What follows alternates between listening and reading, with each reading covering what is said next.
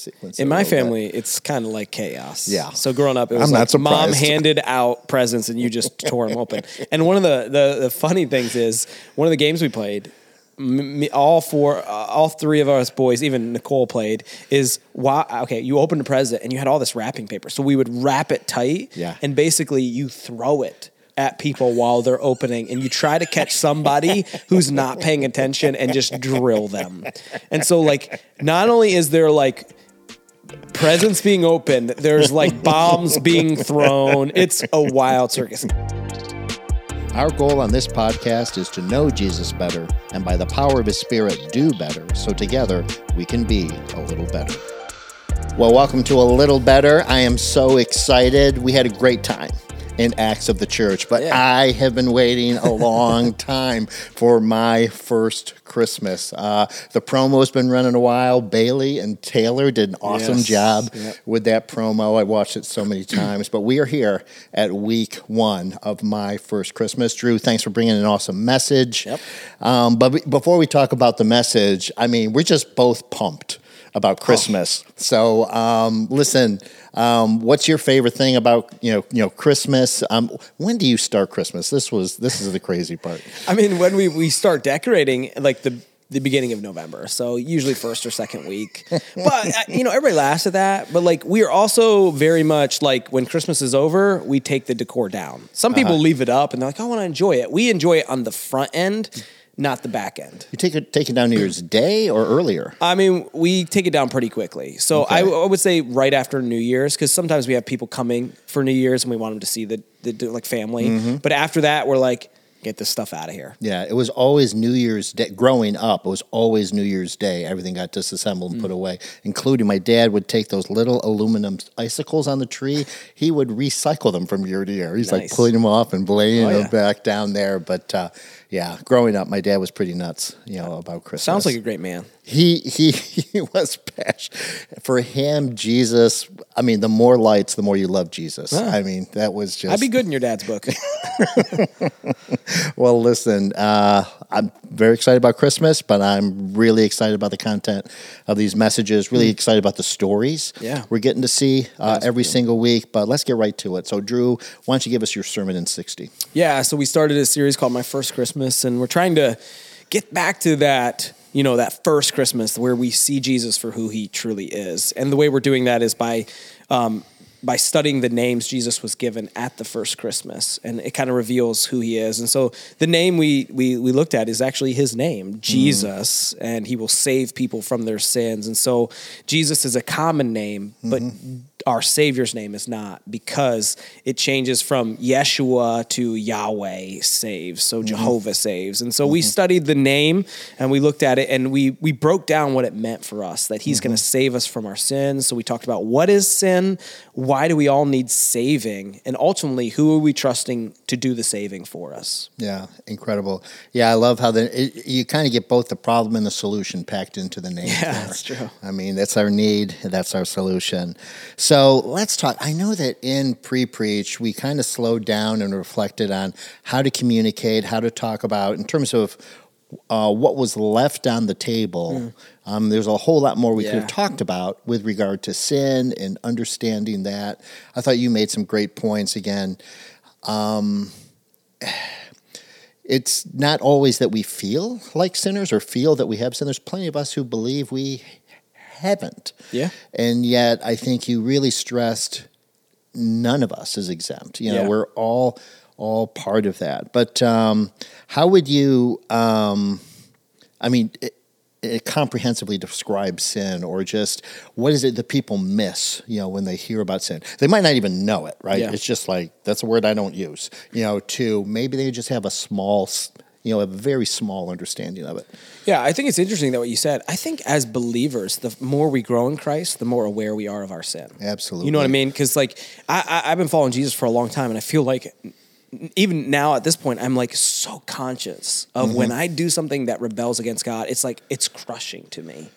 I do think our culture today, there's many people in our culture who don't even feel the need for a savior, because they don't they don't know what sin is, and they don't recognize it, they don't see it, or they just don't feel like they do it. And, I gave some examples in my message of like, sin exists, right, because Adam and Eve, ultimately, so no one is without excuse, but we don't have to go back to Genesis to see sin, right?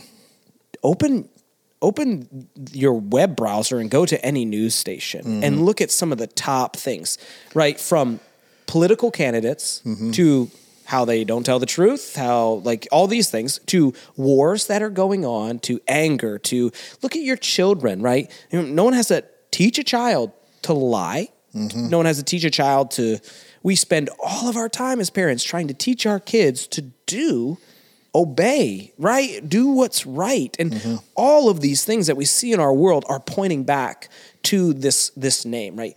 Jesus saving people from their sin, because we're all cursed with a propensity to do that which doesn't please God. Yeah, I think that's, so many things there I want to respond to. But I've felt too, just that as I increase in my awareness of my own sinfulness, the own darkness of my heart, I surprise myself, with the ways I continue to displease God. It's often that point I wonder, because at 7 years of age is when I first responded to the gospel. And I'm like, was I really saved? Did I really do it then? Because my understanding was so simple and so shallow. Yeah. But I keep going back to, it was real. I mean, it was genuine. I mean, I did, but we can genuinely be saved, thank God, without fully understanding our sin. Yeah.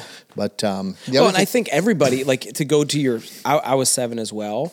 And I think when people meet Jesus, their faith is shallow. It doesn't matter, because you need Jesus to be more like Jesus, right? And so the shallowness is not a bad thing. It's just the opportunity that God has to change and reveal and show you. So I think that's everybody's story. Yeah, I think, so many of us were unaware of our sin. Sometimes we're aware of it and we're hiding it. Because you mentioned open your web browser. I just think about cancel culture, where it's like some tweet gets surfaced, some email surfaced, or something private is surfaced, some video is shared or whatever, something that someone had hidden, and then is revealed. And then our culture understands sin because they condemn people for that, almost with no hope of repentance, right?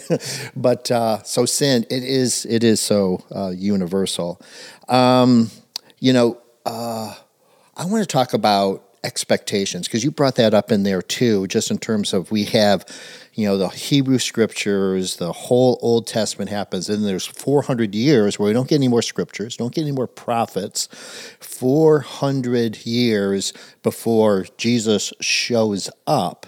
And what did people expect of Jesus? I'd like to talk about, you talked about, like, what people expect of Jesus then, what people expect of Jesus now, but let's go back to what did people expect of Jesus then?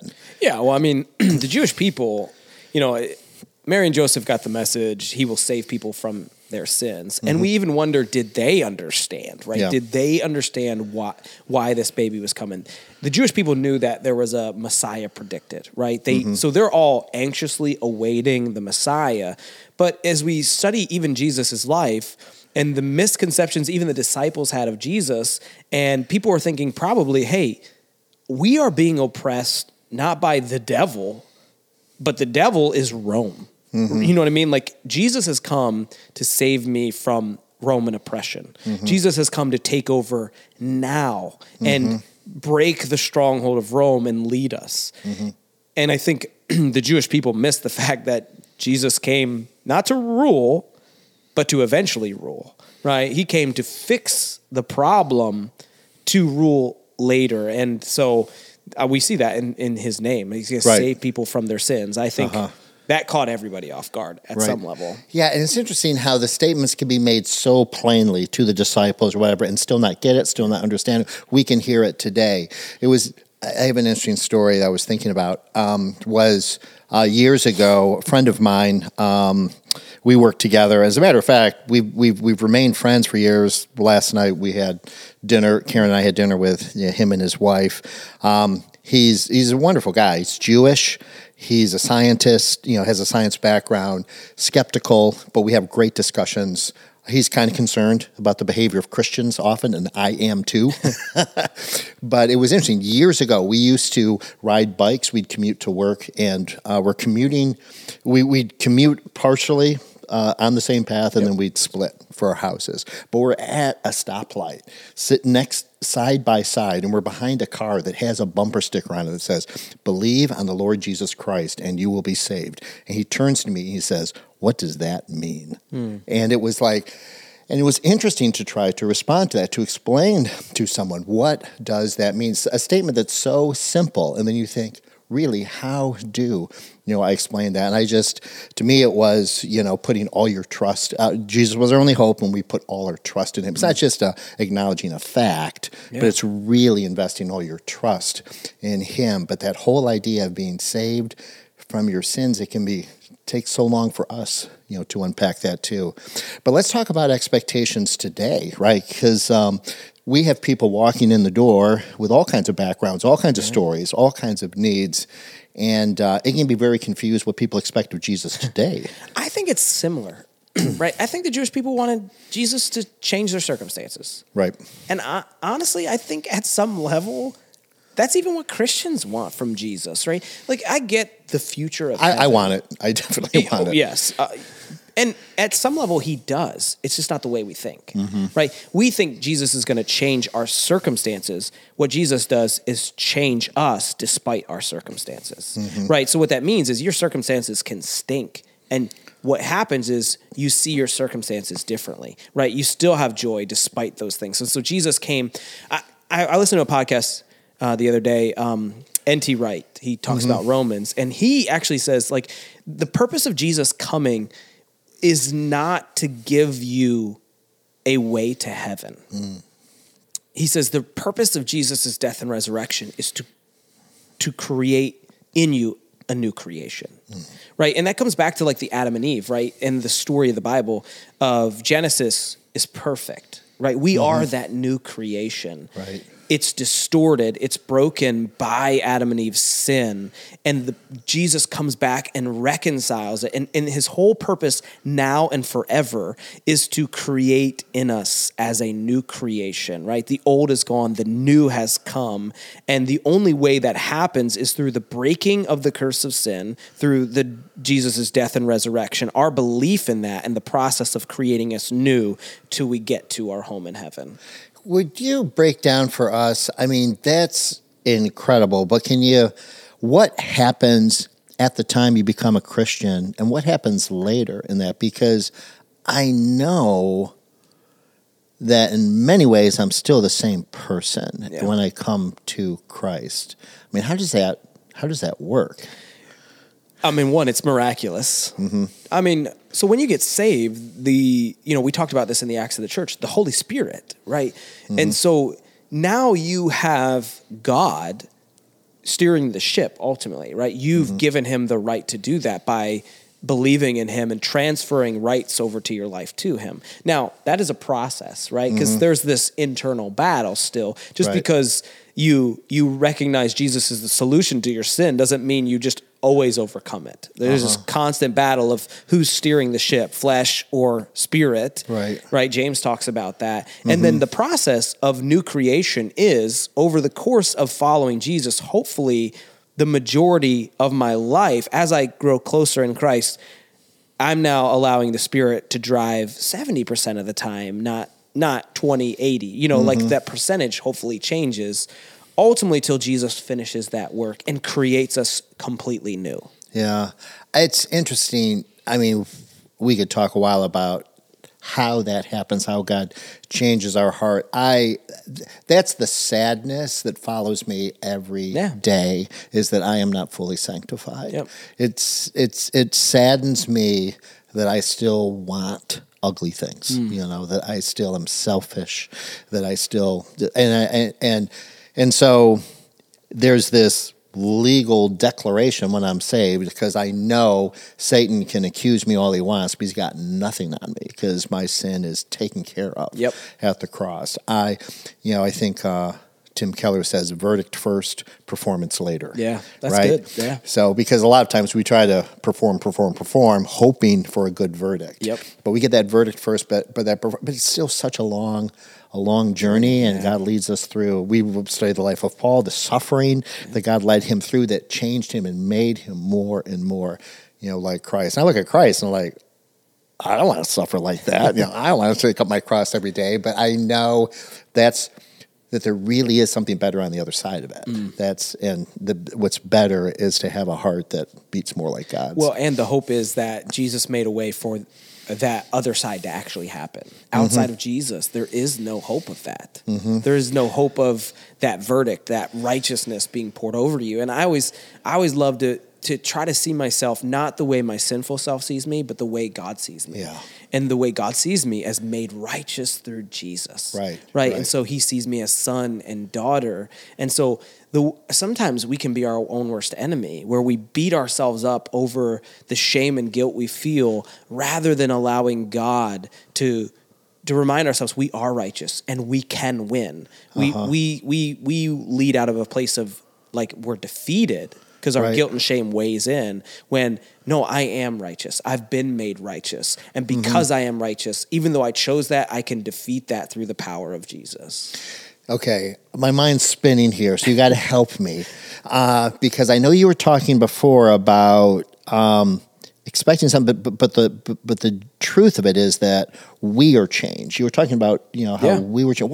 Where did that come from? Because what I connected it to was prayer, because we do, go into prayer wanting to change God's mind, wanting to change things, but I also think similarly, it's that life of prayer that changes us, and changes our heart too. Oh yeah. But I want to segue. So I know we were talking about like expectations, and then I want to kind of follow it up with hope, because you you made a statement in your sermon.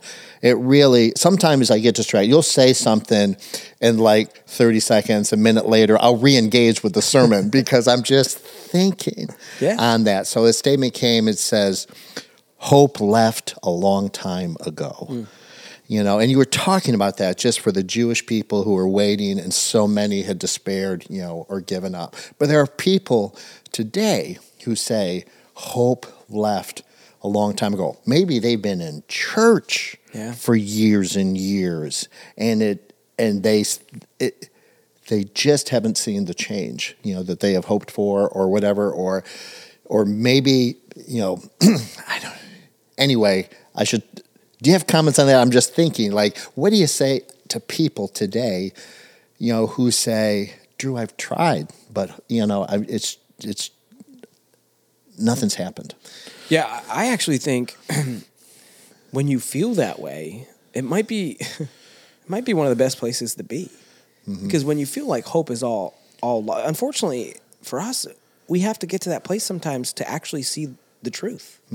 When you feel hopeless, you turn to something bigger than you. Yeah. Because if you're not hopeless, you're still banking on your ability to change to give you hope. And I think that's a problem with so many people today when it comes to sin, is we still have hope that we can solve the problem. Are we hoping for the wrong thing? I'm reflecting with you here. I'm sure we are. Like, I think we're hoping we don't need Jesus. Yeah.